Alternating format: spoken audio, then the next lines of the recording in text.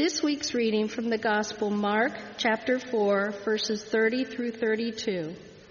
I will be reading from the New Revised Standard Version. Let us listen for the God's word for us today.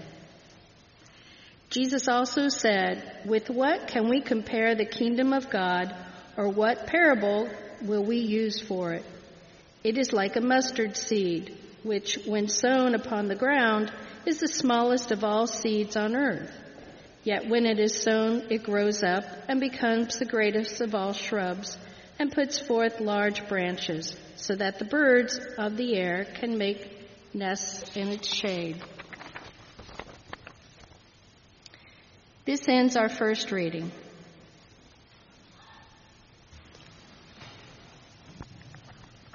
Friends, our Old Testament lesson comes to us this day from the book of 1 Samuel, chapter 15, verses 34 through chapter 16, verse 13. Let us listen for God's word speaking to us this day. Then Samuel went to Ramah, and Saul went up to his house in Gibeah of Saul. Samuel did not see Saul again until the day of his death, but Samuel grieved over Saul. And the Lord was sorry to have chosen Saul to be king over Israel. The Lord said to Samuel, "How long will you grieve over Saul? I have rejected him from being king over Israel. Fill your horn with oil and set out.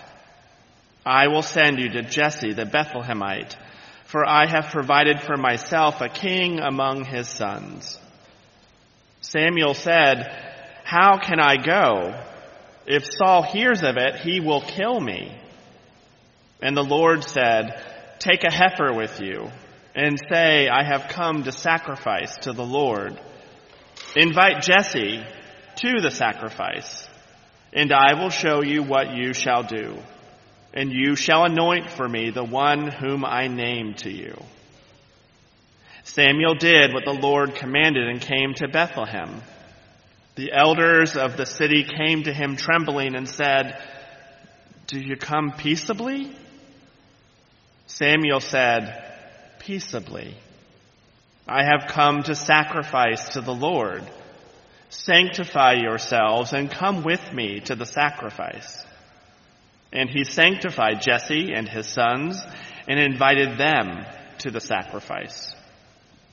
When they came, he looked on Eliab and thought, "Surely the Lord's anointed one is now before the Lord." But the Lord said to Samuel, "Do not look on his appearance or on the height of his stature, because I have rejected him. For the Lord does not see as mortals see. They look on the outward appearance, but the Lord looks on the heart." Then Jesse called Abinadab and made him pass before Samuel. He said, "Neither has the Lord chosen this one." Then Jesse made Shammah pass by, and he said, "Neither has the Lord chosen this one." Jesse made 7 of his sons pass before Samuel. And Samuel said to Jesse, "The Lord has not chosen any of these." Samuel said to Jesse, "Are all of your sons here?" And Jesse said, "There remains yet the youngest, but he is keeping the sheep." And Samuel said to Jesse, "Send and bring him, for we will not sit down until he comes here." He sent and brought him in. Now he was ruddy and had beautiful eyes and was handsome. The Lord said, "Rise and anoint him, for this is the one." Then Samuel took the horn of oil and anointed him in the presence of his brothers. And the Spirit of the Lord came mightily upon David from that day forward. Samuel then set out and went to Ramah. Friends, this is the word of the Lord. So I don't know about all of you, but I used to be a huge fan of those TV singing competitions, like huge. I might have voted for one or two or more of the American Idol contestants. But I have to say that my interest waned after Britain's Got Talent dropped the microphone and won the internet in the person of Susan Boyle. That is a long time ago, but I was a diehard true fan from the beginning. As you can still see if you Google her video and find it on YouTube, when Miss Boyle walked onto the stage of Britain's Got Talent, it was pretty clear what everyone thought of her, including the judges. It read all over their faces. Everyone just knew that this woman was going to be a loser. I don't like saying it, but it was obvious. Everyone knew that this was going to be a sad spectacle of epic proportions. And she did not help herself when she started talking. She was unkempt, her hair went everywhere, her eyebrows were just out there for everyone to see. Her conversations with the judges didn't move the perception. She was easily tongue-tied. She was quirky. She was just trying too hard to be cheeky and memorable. That is, until the moment she opened her mouth to sing. When the music started and she lifted her voice, every last person, including all three judges, melted over Susan Boyle's voice. Do you all remember? Did you all watch it? It was incredible. The video of that performance went viral within hours of her singing, propelling Susan Boyle to international fame. I know y'all are probably thinking, why is Eric talking about a super old video? But every time I read today's passage, I think of Susan Boyle. Because no one thought that this person, the one that no one thought would amount to anything, would end up capturing the attention and affection of the world.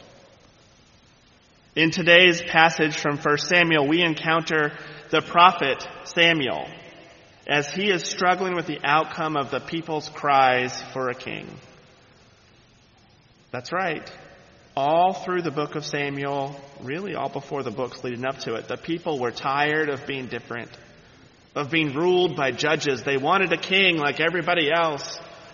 And so God relented and made Saul king of Israel. You see, Saul turned out to be a populist, tough guy king that the people demanded. And he did exactly what God warned he would do. God told the people, you don't really want a king. Trust me. And Saul lived into every worst stereotype. He became enraptured by his own power. He drafted soldiers. He drifted away from the designs God had made for the chosen people by giving burnt offerings to foreign gods, by allowing his soldiers to claim spoils from war. And he did all of this in the name of honoring God. Well, God had enough. God was not going to tolerate it anymore. So God said to Samuel, we're going in a different direction. It's time for someone new. In response to the repeated failures of Saul, this chosen king, the prophet Samuel grieves. He grieves. But God does not allow him to wallow in that misplaced grief. God moves Samuel forward into a new beginning for God's people. This new beginning leads him to the home of Jesse, the Bethlehemite. There he finds what looks like an easy choice for a new king.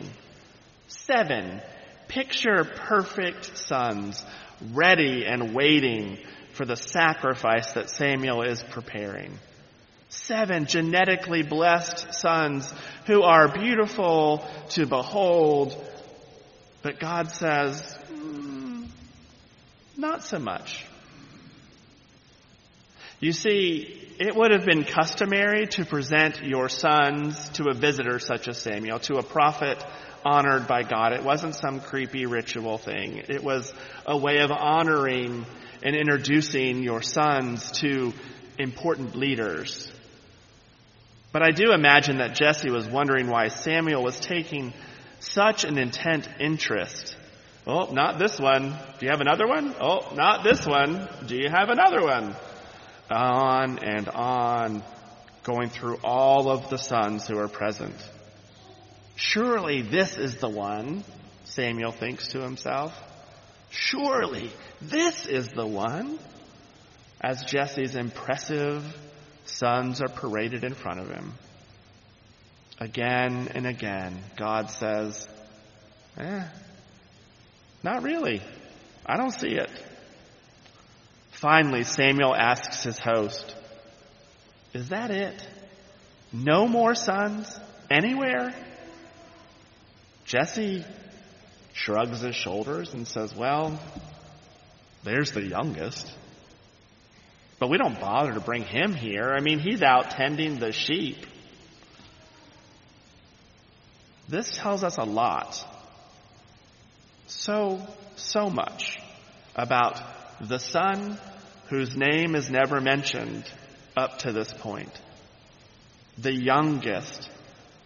Therefore, and as the youngest in the family, I'm offended. But the youngest, therefore the lowest in the family pecking order, not even worthy to be brought to meet the prophet. The fact is, David was the youngest child, and in the ancient Near East, that fact automatically rendered him a second-class member of the family. Even if David was the most handsome of all the boys, and even though the text says that God doesn't look on outward appearance, Samuel needs to comment that he is ruddy and has beautiful eyes, but we'll leave that alone. But God is looking not at his appearance, but at his heart. David would not have expected any privileges. His family didn't even invite him to the feast to be sanctified and to make the sacrifice with everybody else. He's the forgotten brother whose sole purpose is to take care of all the details so that the other brothers can do what they need to do. There's nothing about David's status in the world that makes us think that he would be a king, much less a great king. He is a shepherd boy, ignored by his own family, yet it is upon David, that God builds the kingdom. Like the mustard seed thrown out into the field, David is not expected to do much in the world, but it is from that smallest, most overlooked part of our world that God brings forth God's purposes. In Saul, the tyrant king, God rejected the pretty and the powerful, whose hearts know nothing of God's intentions for the world. I find this to be especially good news for those of us who are not credentialed in the powerful ways of the world. Those that have no business changing the world are the ones that God chooses to do just that. Those who appear to have no power in the world are the ones who are spreading their wings and providing shade and shelter for those who are looking for respite and safety. And in my mind, there is a lot of that going on in our world right now.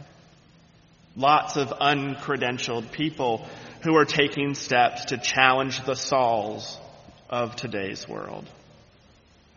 I see that in the young people who flooded the Tennessee State House after gun violence rocked Nashville.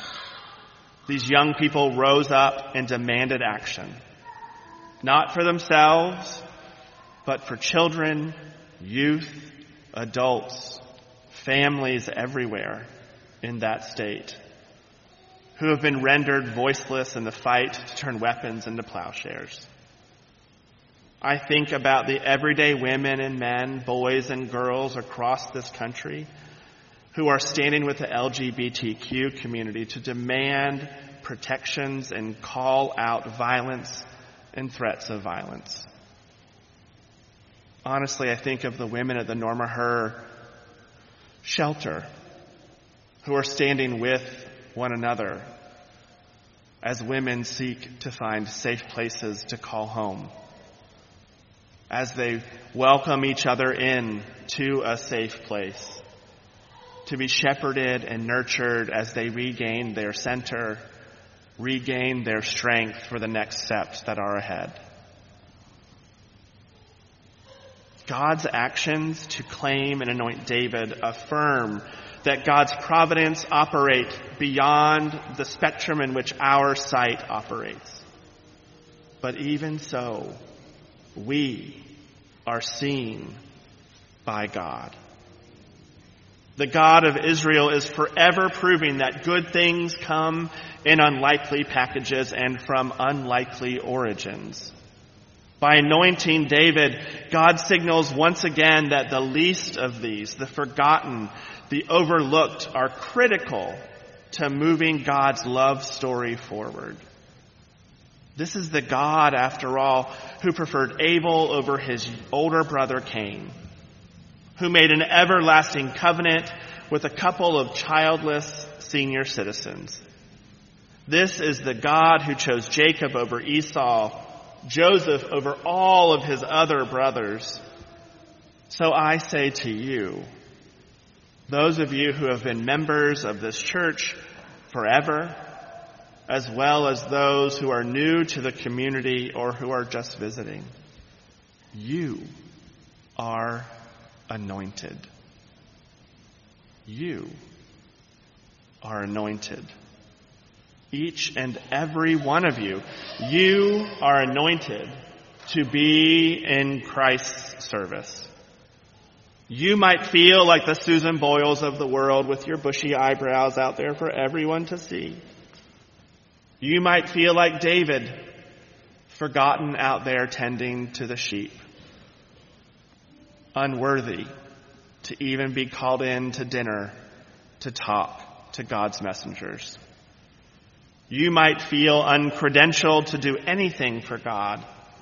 You might look on yourself and see all the faults and failures and hesitancies that come from measuring yourself by worldly standards. But remember, God does not see as we see. God looks deeper. God looks into your heart and sees through our faults and failures to the goodness that was planted in us by God's love. You are anointed. You are anointed. You are anointed to spread your branches, to provide shade and comfort to all of God's children. You are anointed. Marianne Williamson puts forward one of my favorite quotes. Our deepest fear is not that we are inadequate. Our deepest fear is that we are powerful beyond measure. It is our light, not our darkness, that most frightens us. It is our light, not our darkness, that most frightens us. We ask ourselves, who am I to be brilliant, gorgeous, talented, and fabulous? Actually, who are you not to be? You are a child of God. Your playing small doesn't serve the world. Your playing small doesn't serve the world. And you want to know why?